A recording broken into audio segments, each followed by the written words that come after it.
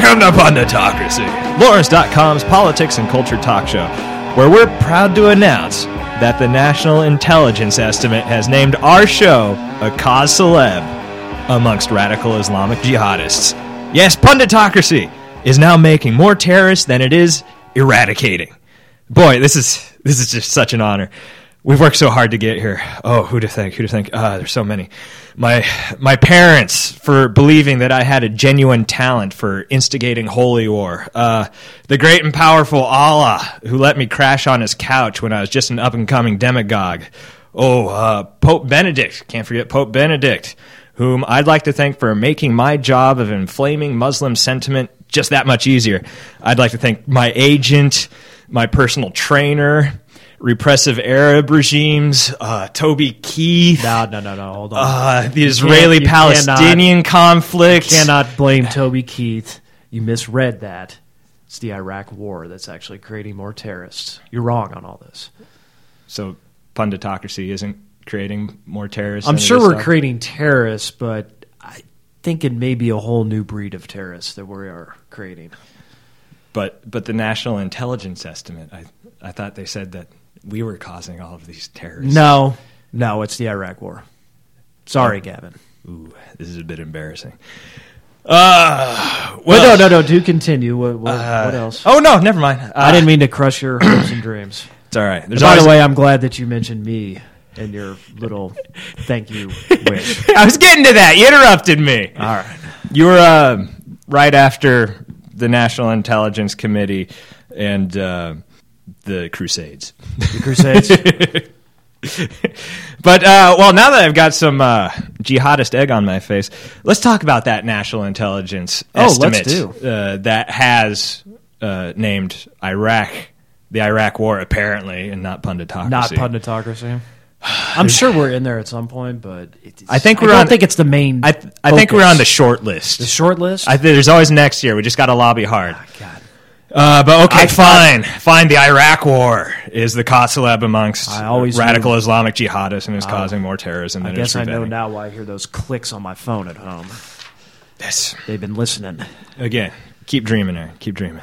There's always next year. But yes, the National Intelligence Estimate, written by 16 top intelligence agencies within the Bush administration, was leaked to the press. And the information that was leaked was not very rosy and was not in line with the Bush administration and the Republican parties in general line that we're fighting them over there, so we don't have to fight them here. And, the Iraq War is crucial to the war on terrorism. This estimate from Bush's own people has really sort of punctured that argument that it's making us safer. It's crucial to the war on terrorism now. No. I don't think that it is wrong to say that now Iraq is the focal point on the war on terrorism, more so than Afghanistan. Because we've irreparably fucked up that country. Yeah, pretty much. And turned it into a recruiting poster. And as the National Intelligence Estimate report says, quote, a cause celeb amongst radical Islamists. Now that we've gone in there, broken the country, and let chaos, civil war, and ethnic cleansing reign, it is a central front on the war on terror. In fact, it is and Bush is sort of retroactively telling the truth now. It is now the central front on terrorism because we have made the world's largest recruitment poster for radical Islamists. And what I find interesting is that we knew that this was going to happen before we went into Iraq.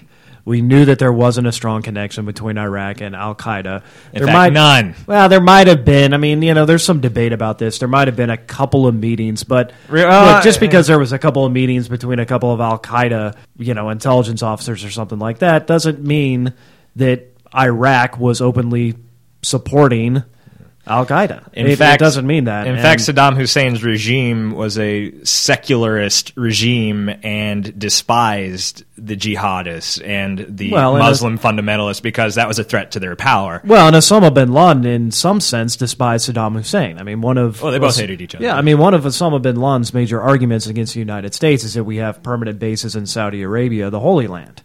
And who does he directly blame, in some sense, for us having bases in the Middle East? Saddam Hussein. Because if Saddam Hussein hadn't have invaded Kuwait in 1990, there wouldn't have been any need for the United States in the Middle East. So in some sense, there was actually sort of a burning hatred feud between the two. Yes. Which, again, I mean, as you said, all of this information was available to the administration before going in, well documented. There were many, many dissenting voices within the intelligence community saying that the link between Saddam and Al-Qaeda was non-existent. The link between Saddam and September 11th specifically was never there. Nothing. There's no operational connection between these two regimes. They might ideologically both despise America, but at the same time, as we said, they despise each other too. Right. And the only real terrorist, now let's be fair, Saddam Hussein was supporting in some sense Hezbollah suicide bombers because he would give $20,000 to the families of all suicide bombers. But Hezbollah and the United States have never really technically clashed. I mean, no, not at least directly. But again, going back to this national intelligence estimate, the Bush administration is going ballistic.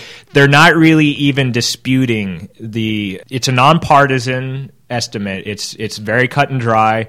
It's written in such a way that it's just a very sobering, very grim outlook on the next 5 years in the global terrorism theater. Does this come as a surprise to anybody that watches the news? No. I mean, does anybody really think that we're preventing terrorism? The war in Iraq. I mean, all you got to do is turn on CNN or even Fox News for that sake, and all you got to do is see some of the footage that's coming out of Iraq, and it should paint a very clear picture that we are not winning the war over there, and we are not defeating the terrorists over there. Yeah, but this is the first time that we've had solid information from within the Bush administration. We have sort of a ray of light coming from within the Bush administration that actually has a sensible, sane outlook on this. Not a pleasant one, but a rational one. And to have this come from Bush's own intelligence people is just very damaging to the Bush message that the war in Iraq is making us safer, and the war in Iraq being tied in with the war on terror, is, in a larger sense, is making us safer. Because not only does this estimate knock down the argument that things are going well in Iraq and that we're winning there, but since Bush has tried so hard to link Iraq with the larger war on terror by saying that Iraq is producing more terrorists, the fact that Iraq is failing is also an indication, again, by their own rhetoric, that the war on terror is failing in a larger sense. Well, and let's not forget what's going on in Afghanistan right now. Yeah. I mean, that was really the first focal point in the war on terrorism, and that has now regressed back into sheer chaos. Yes, the war in Afghanistan, the sleeper hit. Well, there never really has been any sort of centralized government in Afghanistan. You have kind of a small government of Karzai, who really Mayor of Kabul. Yeah, who only has authority in Kabul. He doesn't really have authority anywhere else. It looks as if the Taliban is making a comeback. There's still Al-Qaeda bases all over that country.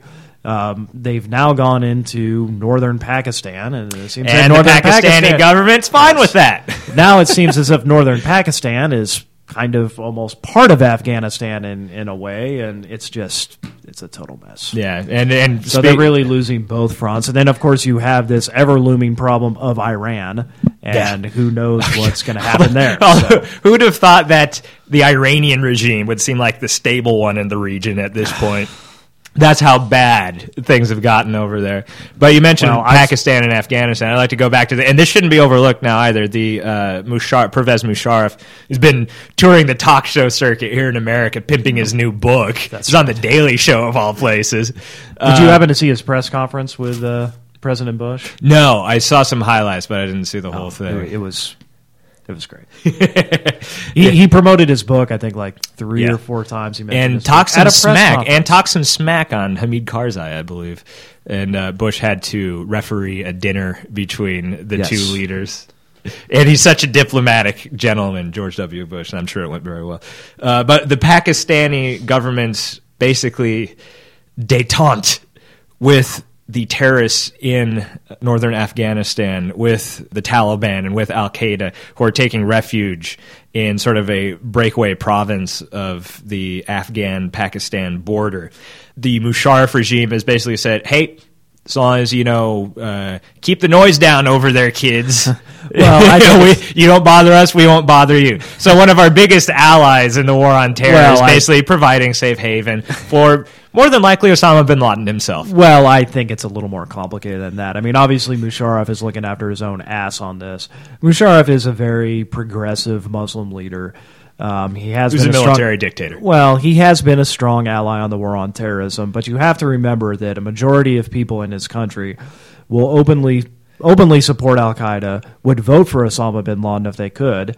And Musharraf realizes that he could lose power at any time if he looks like he is becoming too close to the United States and not allowing his own people to do their thing. Well, he's widely despised in his own country because he is so close with the Bush administration.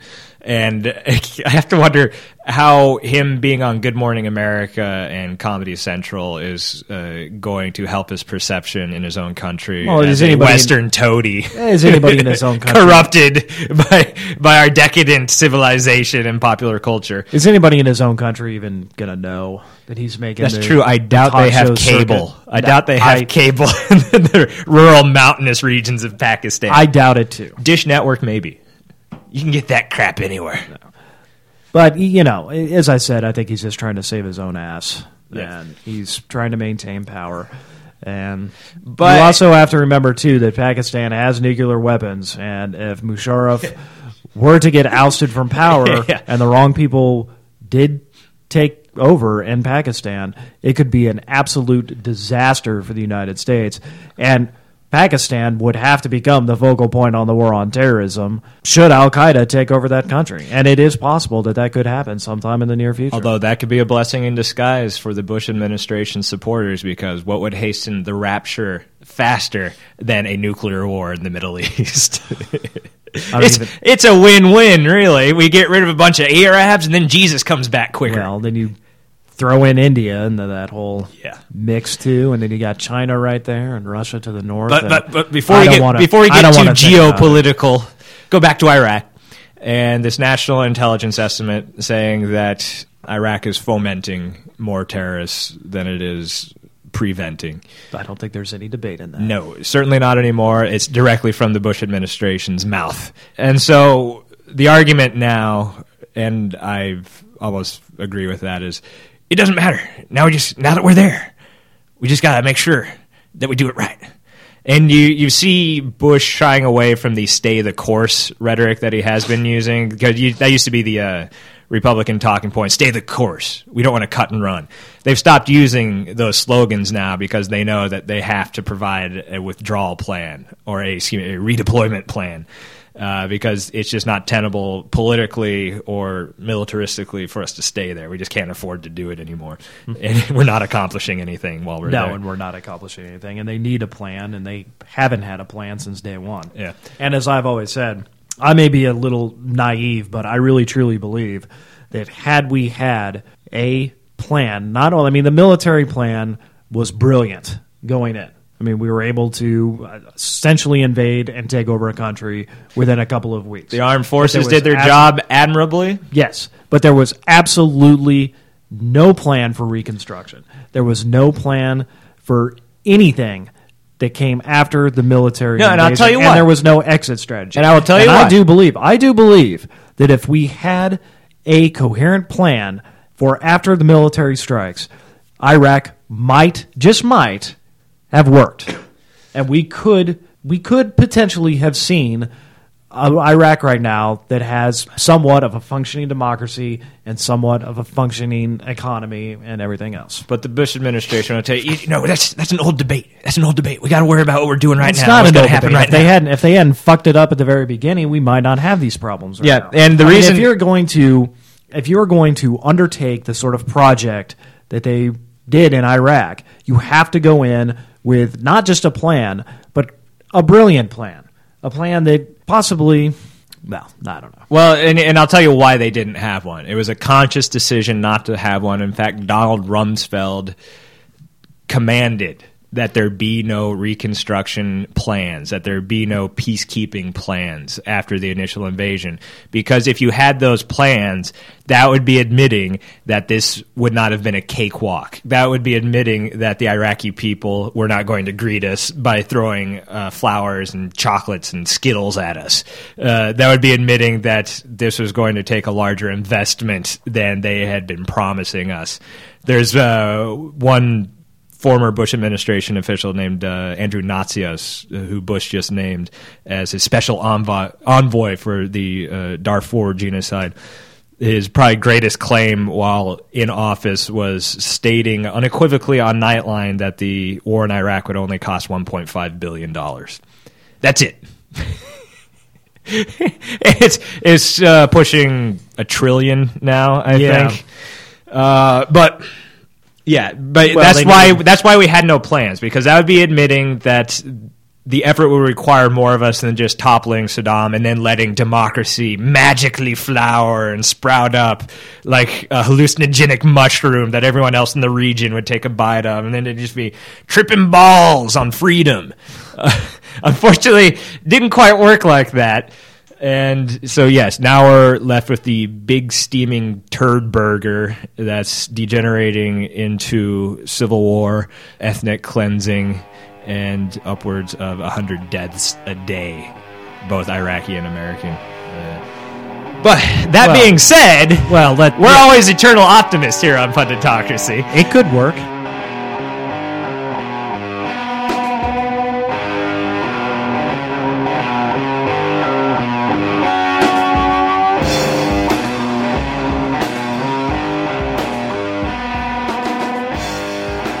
Hey, in this room in this little podcasting room right here, we have two of the greatest minds in the realm of geopolitical strategy. That does ask the question, is there any kind of good plan to get out of Iraq? It's a damn good question.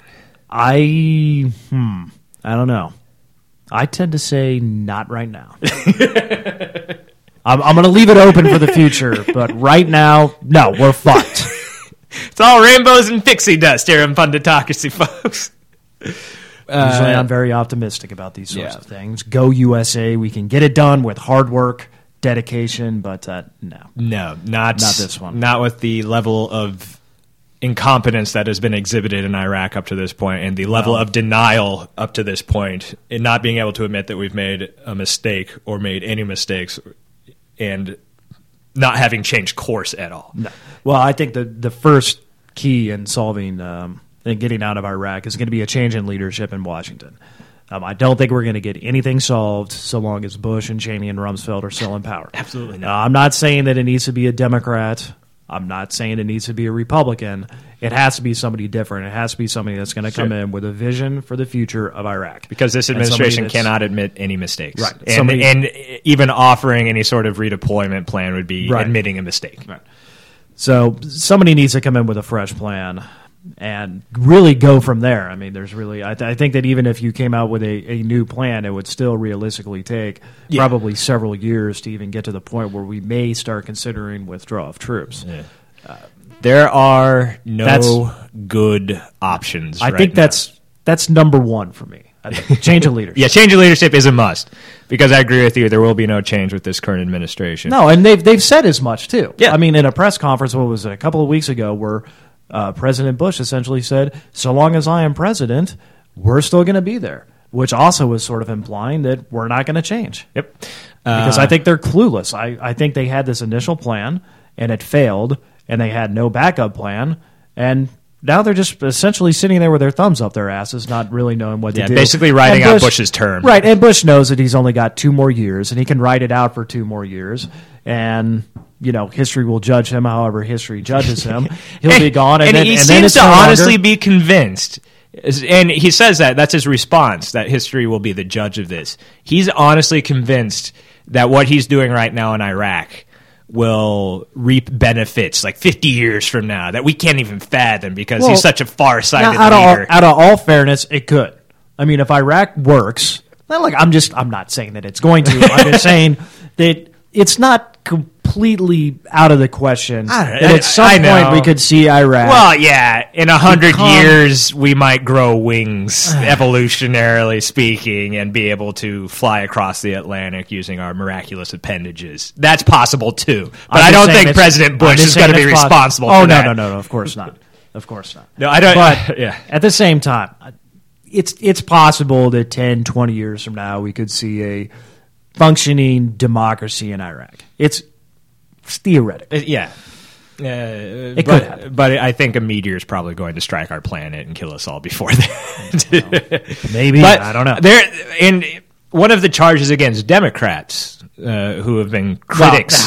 No, hold on. The Democrats don't have a plan either. No, hear me out. Hear me out. All right. And I'll agree with you that the leadership, the Democratic quote-unquote leadership. Oh, quote-unquote leadership. In the Senate right now, yes, has no specific plan because they don't want to be seen as soft on terrorism. No, they're a bunch of morons and pussies. However, you're going to see it.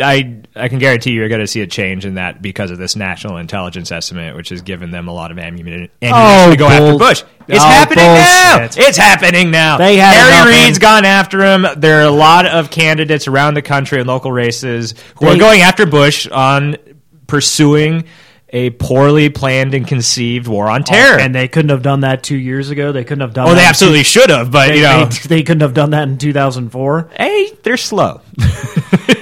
They're pussies and morons. Be that as it may.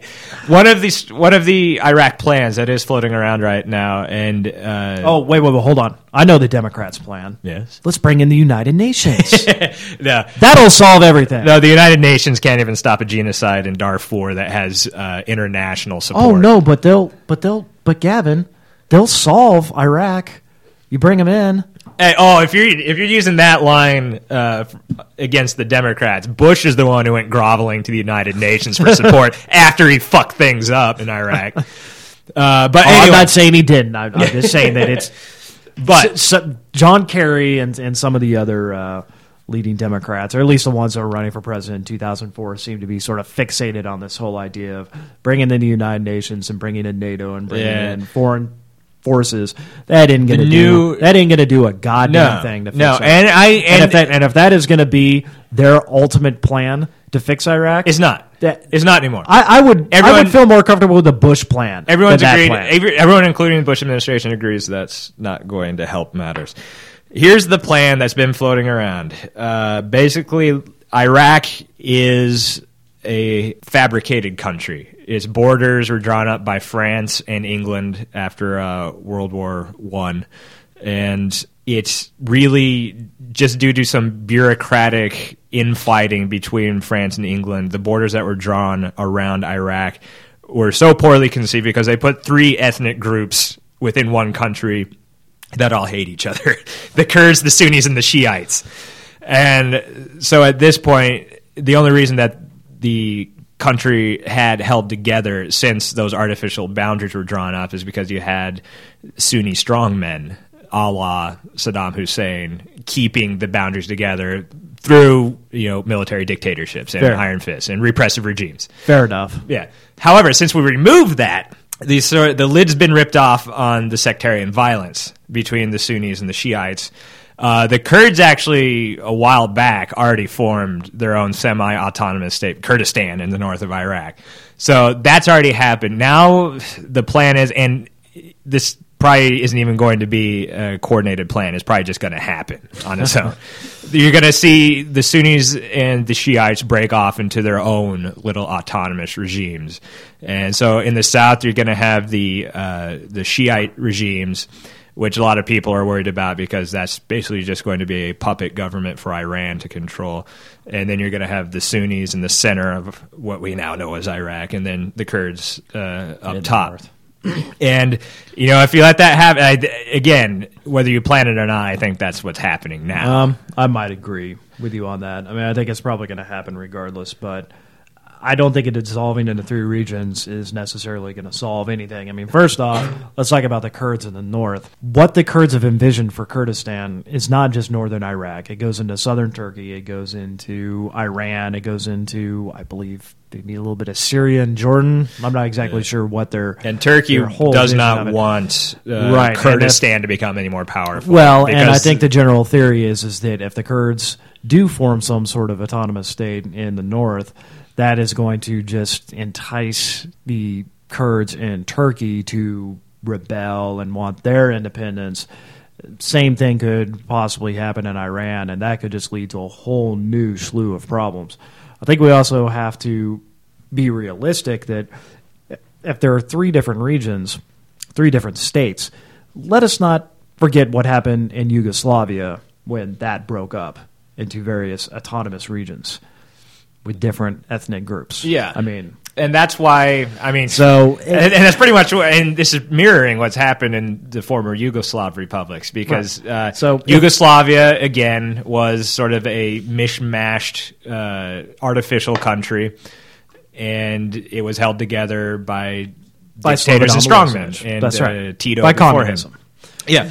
And so once communism fell, then you had all these you remove that strongman, then you had all these factions warring against one another. And then they warred each other, then they got their own independent states, and then they just warred against each other more. Yes. But in fact, at that time, it was probably worse. There was even worse genocide, worse war.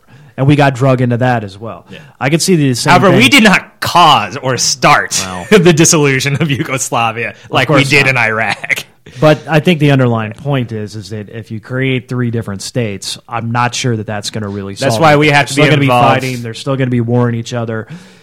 We're still going to have to be there in one way or another. And that's why we have to stay there. And again, since we broke it, Pottery Barn rules are we own it. So we have to diplomatically work with the surrounding regimes in Turkey, in Iran, in that's not going to happen. It'll happen because it's going to have to happen because Iran doesn't want what's happening in Iraq any more than we do, because they don't want any civil war spilling into their boundaries.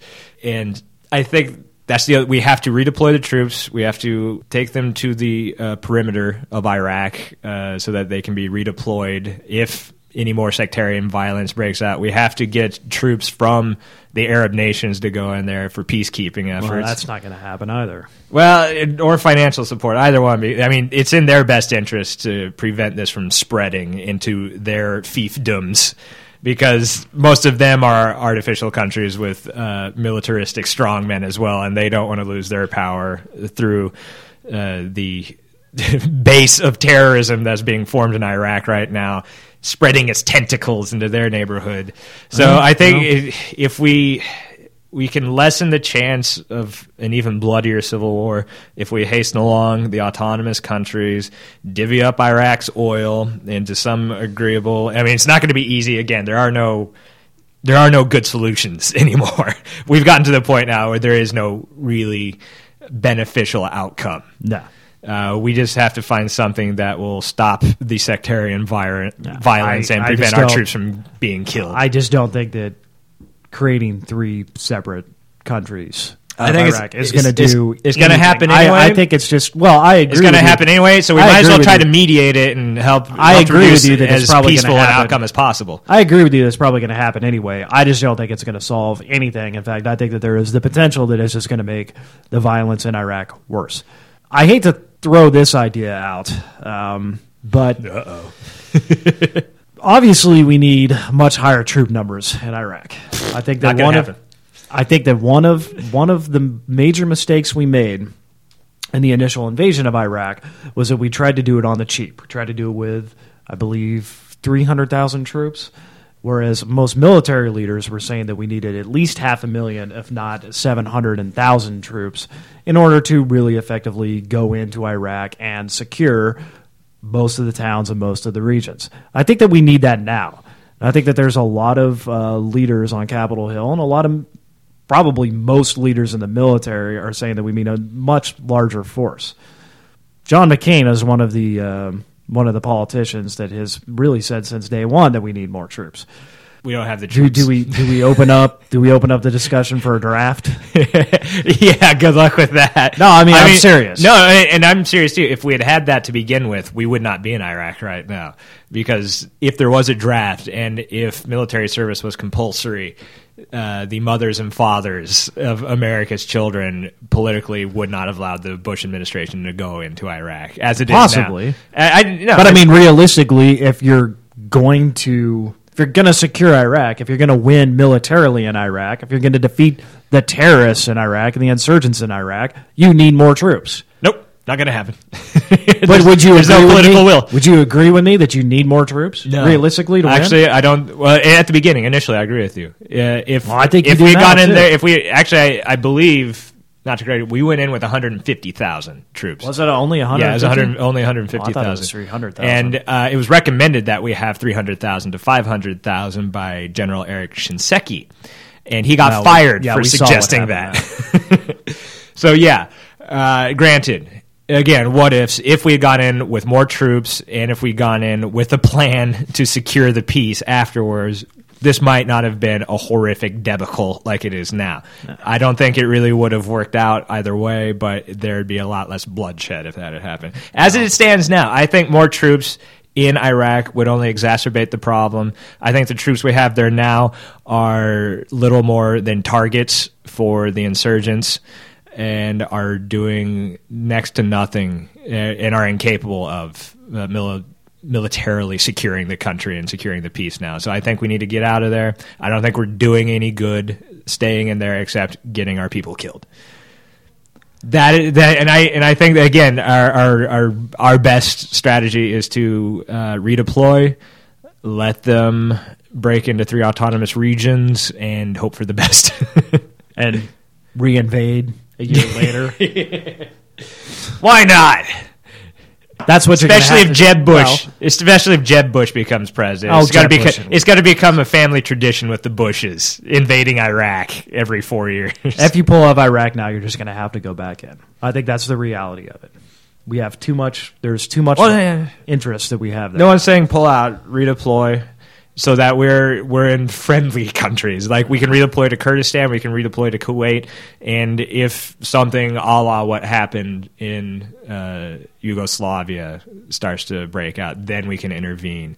But as it is now, what happened in Yugoslavia is happening right now with or without the benefit of our troops. Well, I don't know. But, yeah. I see the sense in what you're saying, but and you know what? I just don't know if it's I agree with you that it could all go to shit either way. I think we are so bogged down right now that it's impossible to redeploy. I think we're there. There's really nothing we can do. Except in my opinion, if you add more troops, may help. And I do say may. I'm not. I know. But I hearken back to Madeleine Albright, the esteemed former Secretary of State who spoke here in Lawrence last night, when she says that Iraq will go down in history as the greatest foreign policy disaster that America has ever experienced. Worse than Vietnam. The ramifications of which will be worse than Vietnam. And she knows a lot more about it than we do. Yeah. No, I mean, I tend to agree with that. I think it still may be a little too early to tell. I always try to stay optimistic about it. Maybe we'll finally turn the tide in Iraq at some point, possibly with new leadership 2 years from now. But at this point, looks like it probably will go down as one of the worst foreign policy disasters in U.S. history.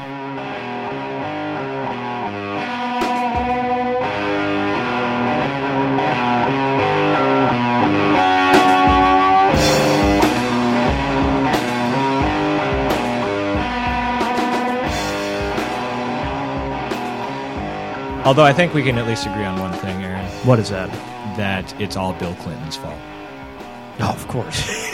If we were Chris Wallace of Fox News, we would make that assertion and we would make it to his face while the cameras are rolling, which is essentially the gist of what he did last week when he interviewed Chris Wallace, for those who don't know, Fox News correspondent. And he's a slimy-looking little bastard, too. Chris Wallace. He's a smug, partisan hack masquerading as a journalist. I mean, I don't know if people realize this. He's actually Mike Wallace's son.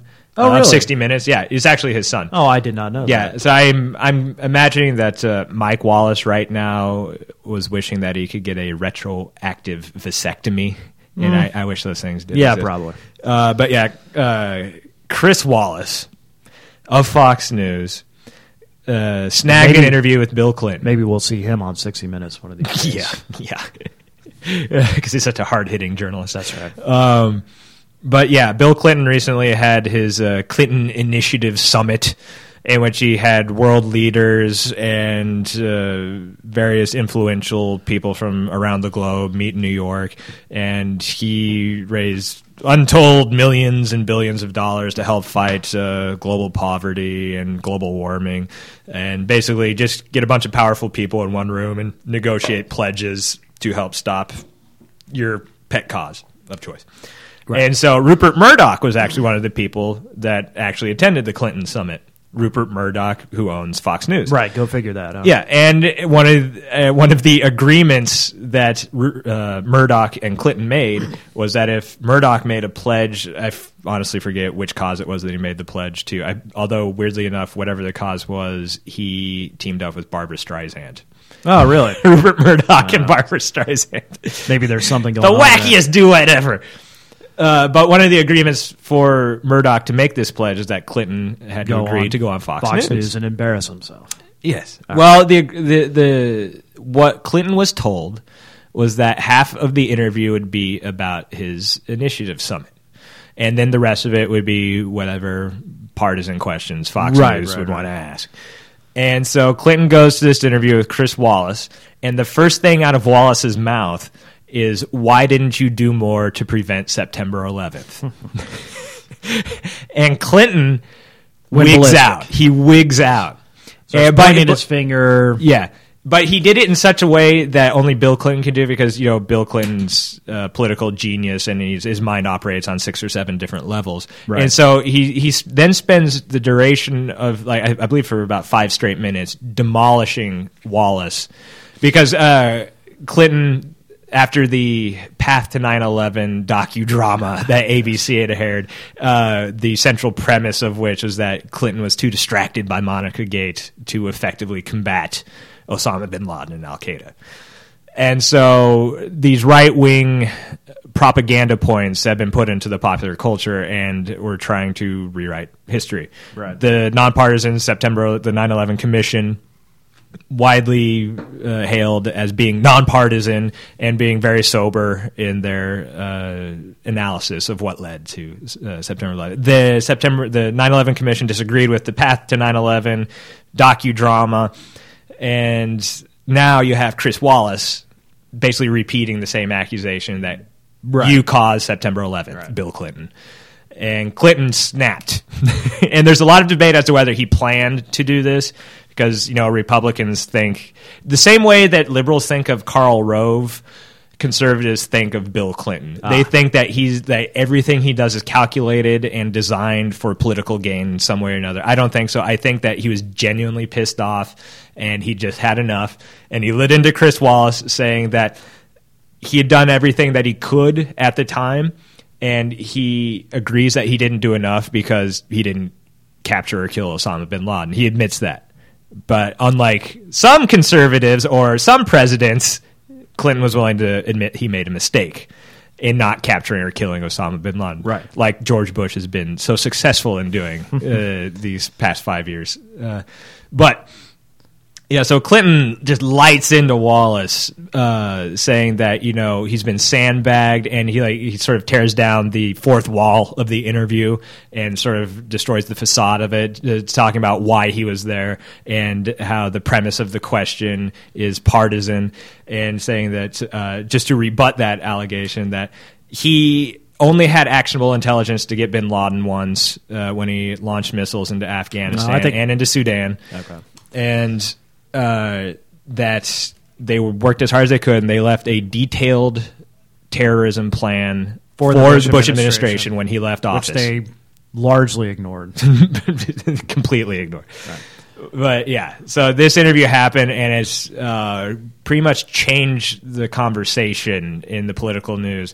The Republicans in the Bush administration wanted this last week of Congress's session to be about the Democrats being weak on terrorism. That's why you have this showdown in the Senate right now about the terrorism legislation that Bush wants.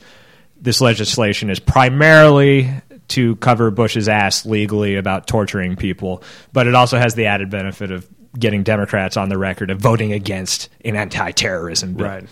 But the narrative's been completely changed because of this Clinton interview, in which you wonder of wonders, and it's the rarest sight ever, you actually see a Democrat fighting back like he did with Clinton. And Republicans are shocked by this. They didn't think it was possible anymore, so they've been taken aback by it. Democrats have been taken aback by it too. But I guess Bill Clinton's the only Democrat that will actually fight back. That's why he's the big dog. That's right. But yeah, on top of Clinton's interview and his very forceful rebuttal of the Bush administration's response, or not even response, he didn't go into the response, the Bush administration's preparations for 9/11, or the Bush administration's pre-9/11 attempts to secure America against terrorism. Combine that with the national intelligence estimate, and it's been a bad week for Republicans and their talking points on the war on terror. Did you happen to see the interview? I did not see the interview. I saw little bits and pieces of it, just kind of on Fox News. I saw that Sean Hannity was all riled up about this. Of course, he was just sort of... But his hair was impeccable. Yeah. No matter how riled up he gets... He was just spewing out basically sort of the normal right-wing Republican line that it was all Bill Clinton's fault and that September 11th wouldn't have happened if Bill Clinton had done his job. You know, I've said this once. I've said it 1,000 times. 9/11 happened because of a failure of government. You cannot blame one individual. You cannot blame one president. You cannot blame one agency. You can't blame anything. It was a failure of government as a whole.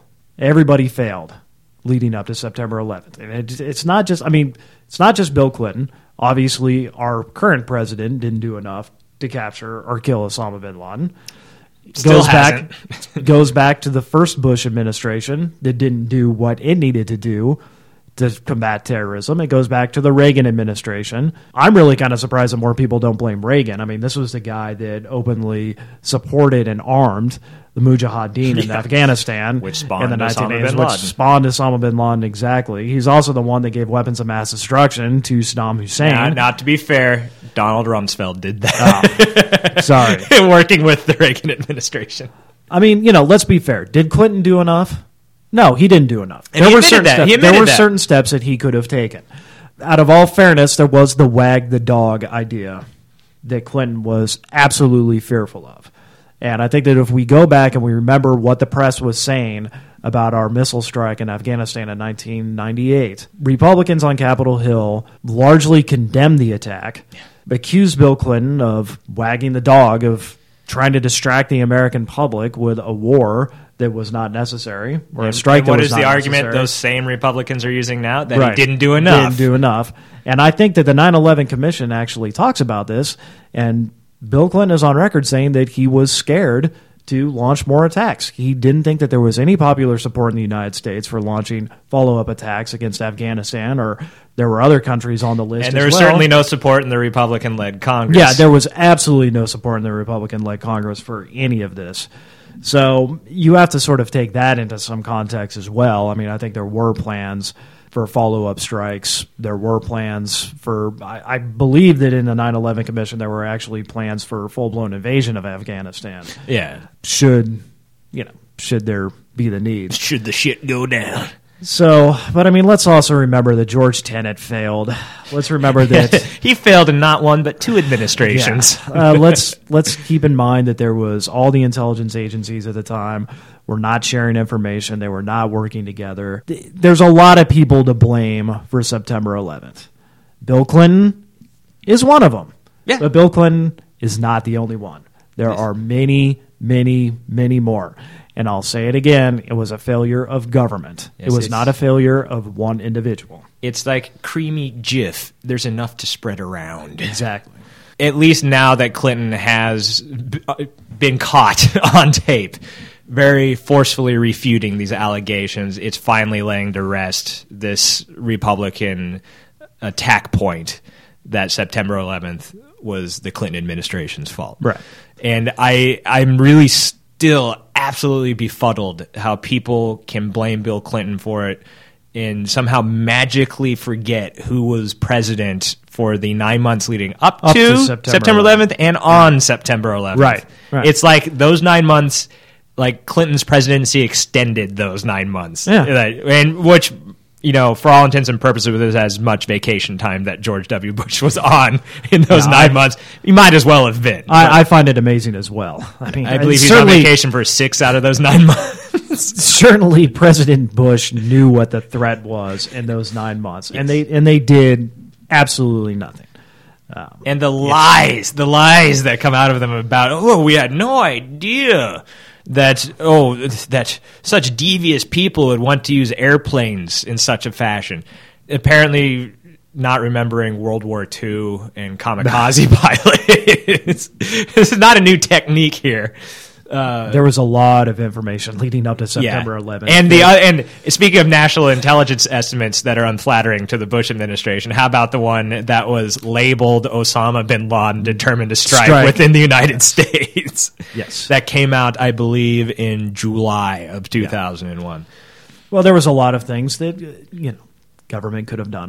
One of the things that I really find fascinating is that they didn't go after the financial assets of Al-Qaeda after the 1998 embassy bombings. That was certainly and a lot of analysts have given the Bush administration credit for doing a good job on that. On that front. I'm not saying that would have prevented September 11th, but had you aggressively gone after the financial assets, all these charity groups, these mosques that funnel money in and out of the United States, in and out of these Arab countries, all to Osama bin Laden and Al-Qaeda, could that have helped? Sure, it could have helped. There could have been more covert action against Al-Qaeda in Afghanistan. I mean, the CIA could have been given greater powers to pursue these guys. And but I should have bought stock in Google. But hey, right, exactly. I mean, these are things that could have happened that may or may not have prevented September 11th. We don't know. Yeah. But again, I'd always like to end these segments on a note of agreement and concurrence between the two of us. Sure. And another point, just as we can agree that Iraq is all Bill Clinton's fault and September 11th is all Bill Clinton's fault, I think we can also agree. No, actually, I don't agree with that. You're spoiling the moment. Iraq, I blame Bush 1 for Iraq. Ooh, reaching back. Yes, I do. But that'll be for another show.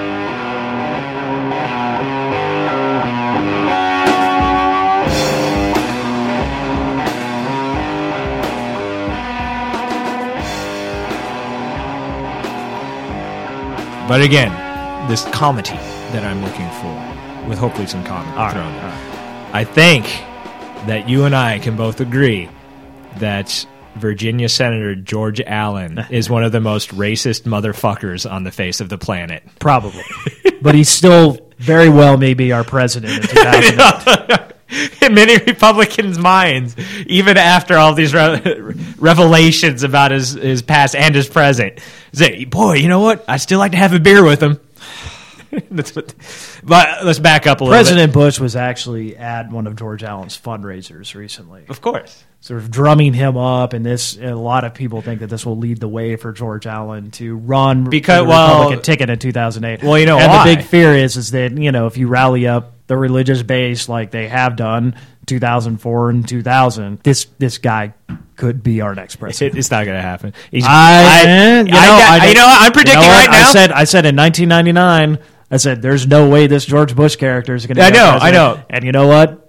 I tell you what, if he wins his re-election for his Senate seat in Virginia in November... That doesn't matter whether he wins that or not. It does. No, it doesn't. Yes, it does. He could lose that and still run for the Republican ticket in 08. Republicans love losers. But... again, and I'll tell you the reason that Bush was cozying up to him at this fundraiser recently is because he's alienated a lot of his xenophobic, bigoted base by wanting to provide a guest worker program for Mexicans. Yes. So he's got to saddle up with Cowboy Georges, Allen and Bush, who were, cowboys.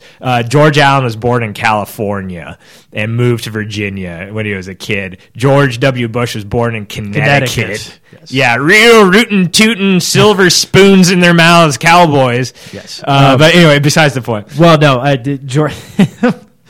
My favorite George Allen little racist bit was there's so many. They were they were out deer hunting like good old country boys do. This is when he was back in college. Yes, this is in college at the University of Virginia, I believe. Mm-hmm. And they're out with his frat boys. They're out hunting, and they shoot a deer. And George Allen asks, "Where's the nearest Blackie's house?" One of his friends says, "Right down the street." So what does George Allen do? He cuts off the head of the deer, and he takes it to the nearest Blackie's house, and he stuffs it in their mailbox. This is not bullshit. No, this is what the guy did. This has been corroborated by two of his classmates now. Oh, and he didn't say Blackie either. Oh, yes. I was editing that. Yeah, he said, and you know what? Word. And I'm going to warn people right now. If you're sensitive about this word, I'm going to use the word because I want people to get a full picture of the depth of this man's racial psychosis. He's been on record for repeatedly using the word nigger when he was in college, even out of college. He wanted to find the nearest nigger house to stuff the severed deer head into there. He wanted to find the nearest nigger's house so he could put a burning cross in their yard. No, although you have to admire his ingenuity. Severed deer head? I mean, did he see The Godfather recently? I don't know. Okay, and I don't know. I don't think sane people want to cut off the head of a deer and stuff it into somebody's mailbox. This is not what normal people do. No. However, the people of Virginia saw fit to first elect this man governor and then elect him as their senator. But did they, out of all fairness, the Virginia voters, did they... No, they probably didn't know this. I will tell you what they did know about Allen because this was these allegations have stemmed back to his run for governor. Okay. Well, before you say any of this, just bear in mind, listeners, this is Virginia we're talking about. And I do apologize for those living in Virginia, not for our comments, but for living in Virginia. I mean, we live in Kansas, so I guess come we can't really this is Fred Phelps territory. We know what we're talking about here. But yes. Going way back in Allen's career, he had a Confederate flag hanging in his living room. Well, that's common knowledge. Yes. He also had a noose. This is a Californian. Yeah, Californian transplant flag to Virginia. Weirdly fixated on the Confederacy. Had a Confederate flag up in his living room. Had a noose hanging in his office for a long time. Oh, well, I have that. Well, when you look at this pattern of behavior, it's a bit more sinister. Lynchings and strange fruit and all of that. I guess my noose is just there. It's just because decoration. Because earns the hanging judge. That's right. I'm sorry. Continue. Yes, but yes, back to George Allen's questionable judgment when it comes to racial politics. Most recently, the macaca comment, of course. Allen singled out a man of Indian descent who is a naturalized American citizen, pointed at him and said, "Welcome to America, macaca."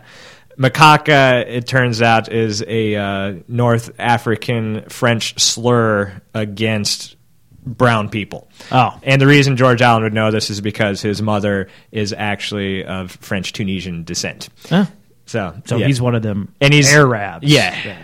Well, no, he's one of those colonialists who were exploiting the Arabs, which explains a lot of his behavior now, and this administration's behavior in general.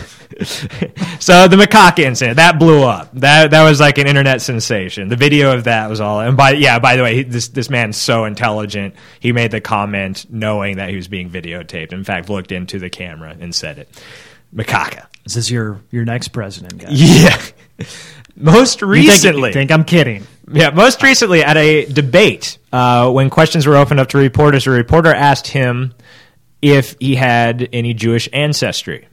Because I have not heard this. Yes. No, this one's the most recent one. A reporter asked him if he had any Jewish blood in his family. Mm-hmm. Not, on its face, a controversial question.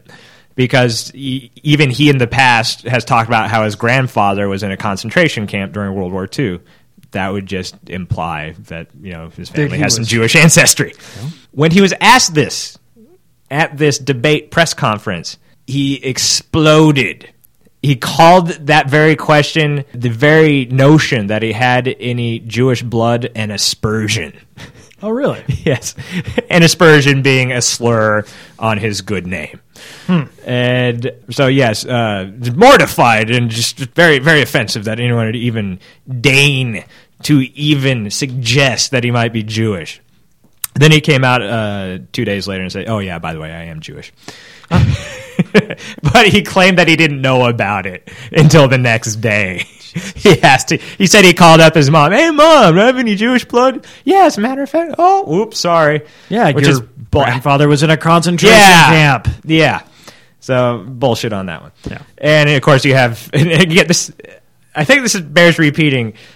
While in college, often used the term nigger, which he now says... But doesn't everybody? Well, and here's the other thing, is why he constantly makes it worse. Oh, I'm sorry, doesn't everybody in Virginia? Yeah. Well, he claims that he has never, ever used that word ever in his life. So that, I mean... You and me just used that word right now. I know! So, okay, he's lying about that, obviously. And this severed deer head in the black family's mailbox. That's just creepy. I know. I mean, that's like something a serial killer does. So George Allen, doing the people of Virginia proud. So yeah, after all these revelations, and God knows what else he did too. Oh, actually, I forgot about this one. He's been photographed with a white supremacist group called the Council of Concerned Conservatives, who in their platform say that one of their missions is to keep America racially pure. And so, yeah, he attended a fundraiser with them and proudly had his photo taken. Arms around them. Great. And many of them were avowed former members of the Ku Klux Klan. I see. Yeah, that's good. Yes. Yes, George. He's making Trent Lott blush, this guy. I mean, this guy is as racist as... Actually, I don't think there's anyone in the world more racist than George Allen. I'm really stumped right now. I can't think of any example of this sort of egregious, really psychotic forms of deer head severing racism. I can't think of anything. You may be right. The only thing I can think of that might come close, sickle cell anemia. That might be as racist as George Allen. Toby Keith may be as racist as George Allen. I'll give Toby the benefit of the doubt. He likes smoking weed with Willie, so he can't be all that bad. And he has a great line of wings and things restaurants. Oh, you're right. I stand corrected. Yes. Yeah, George Allen is something else. And the sad thing is that he's probably going to win his reelection bid. I don't think he is. After the Macaca comment, he dropped about 10 points in the polls, and don't ever underestimate gods, and gays voters. I'm not. I'm just saying that the people of Virginia... We've been joking about it, but the people of Virginia are not a backwards people. Alabama, Mississippi, but Virginia... Kansas, yeah. And yes, Kansas. But the people of Virginia are really sick of this, and they're sick of the stereotype of the South, and they're sick of these Republicans like Strom Thurmond, God, please don't rest his soul, Trent Lott, and George Allen, basically perpetuating the notion that everyone from the South is a bigoted, toothless Civil War reject. So George Allen's dropped in the polls. His opponent, Jim Webb, who I think is incompetent himself, isn't he? No, actually, Jim Webb used to be Secretary of the Navy in the Reagan administration. Really? Yeah, used to be a registered Republican. I thought that he had his own little he made some sort of comment as well, didn't he? There was sort of racial. I can't remember what it was. In the Democratic primary, his campaign distributed a cartoon, a flyer that some people thought was making fun of his Democratic opponent's Jewish heritage. Oh, okay. Although, and I believe he's apologized for that, and he claimed he had no knowledge of that. However, that's not cutting off a deer's head and stuffing it in the black I'm not families. suggesting it is, but I thought that he had some sort of controversy. That was the only racial controversy he has, but that's been completely overshadowed by Macaca Deerhead Gate. Right. So yes, George Allen, I think is going to lose in November. I I don't know. I grant you, never underestimate the after 2000 the Klan vote. After 2004, I don't know. I always truly believe always a grain of pessimism that the Republicans will always win because it's not necessarily that they're the ones that come out and vote. It's the right-wing nutbags that will come out in droves to the polls. But and they will probably come out in droves in Virginia, and they will probably re-elect George Allen.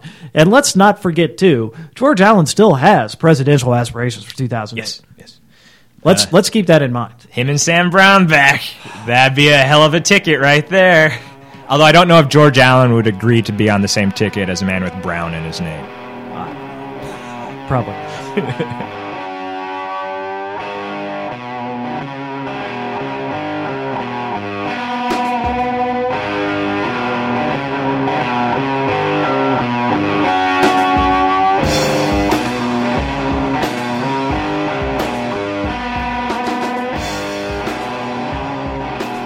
Okay, but before we get too pessimistic, let's turn now to things that don't suck. Aaron, what doesn't suck this week?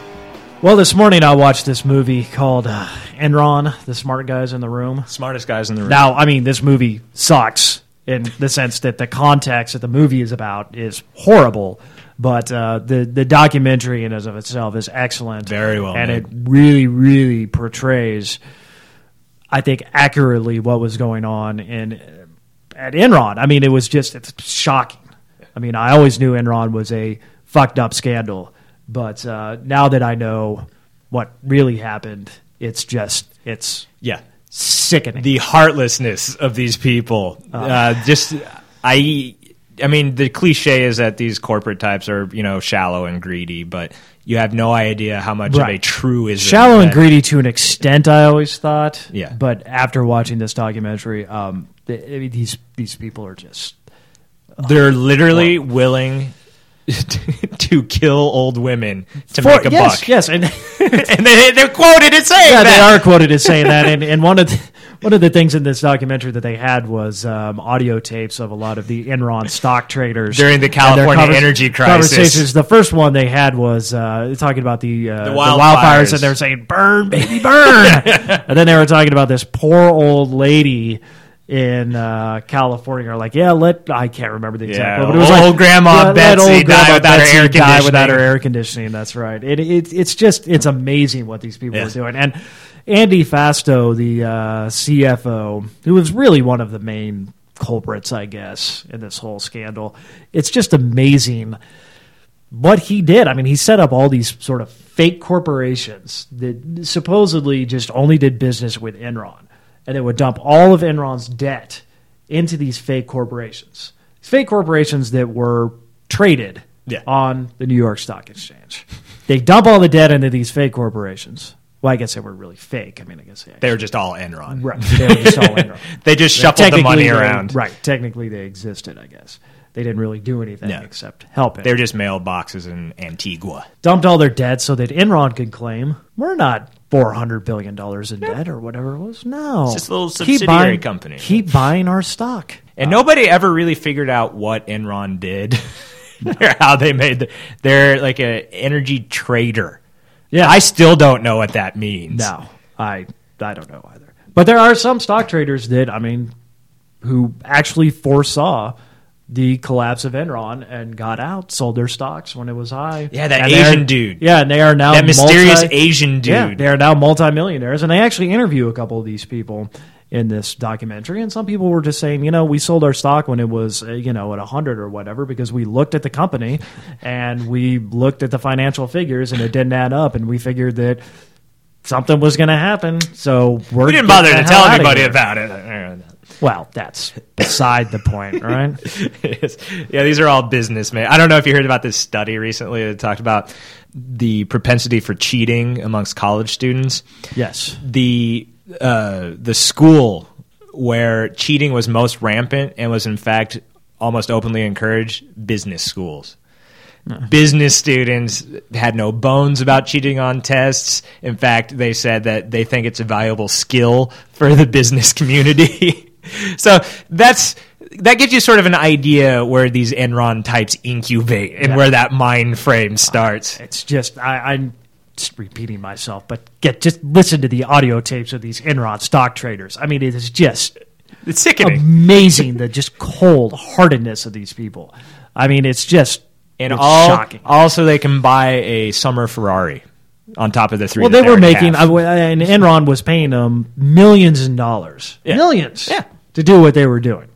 They just really, really enjoyed pissing all over poor people. Just watching them just suffer. Yeah. That's what got them up in the morning. That's what gives them erections, because they're impotent little pricks. It's just openly talking about how much they loved making these people suffer. Well, okay, now before again, the documentary was great. Oh yeah, it's a fine documentary. It really made me just want to just vomit. In fact, I think I threw up a couple times in my mouth when I was watching this documentary. That is a wonderful segue to the documentary that I would like to name as my item that doesn't suck. Very different from my vomiting documentaries. Jackass number 2. For those who know me, it's no great surprise that I loved this film, and I openly wept. I was laughing so hard in the theater when I saw this. This movie has every form of bodily fluid you can imagine. It features a lot of lewd acts with livestock.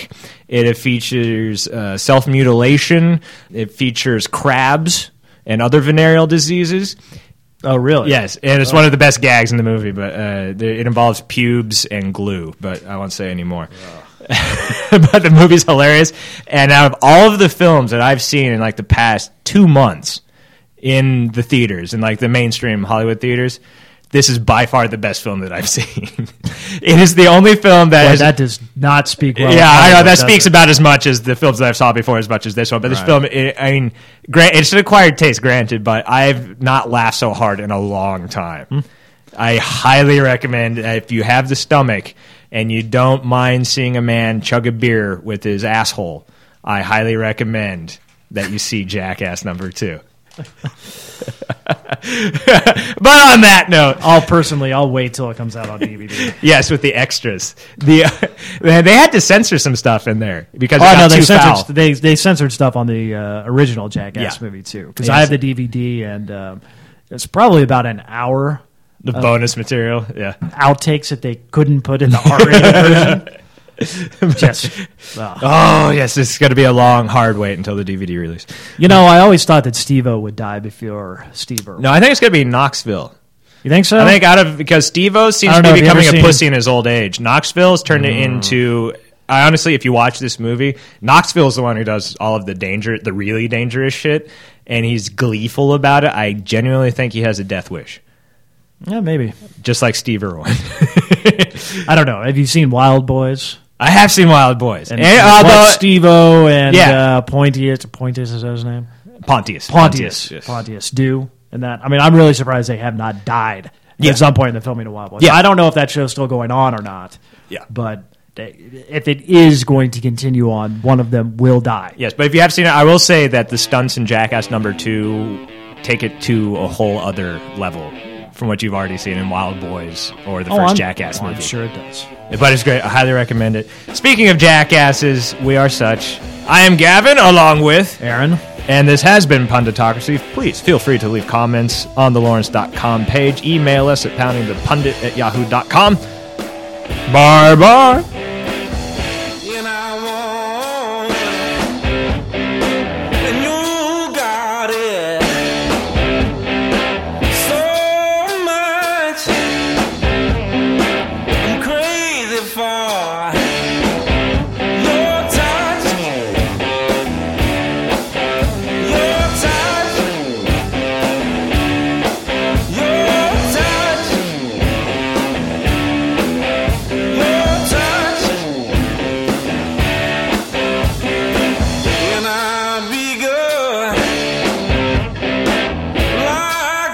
Should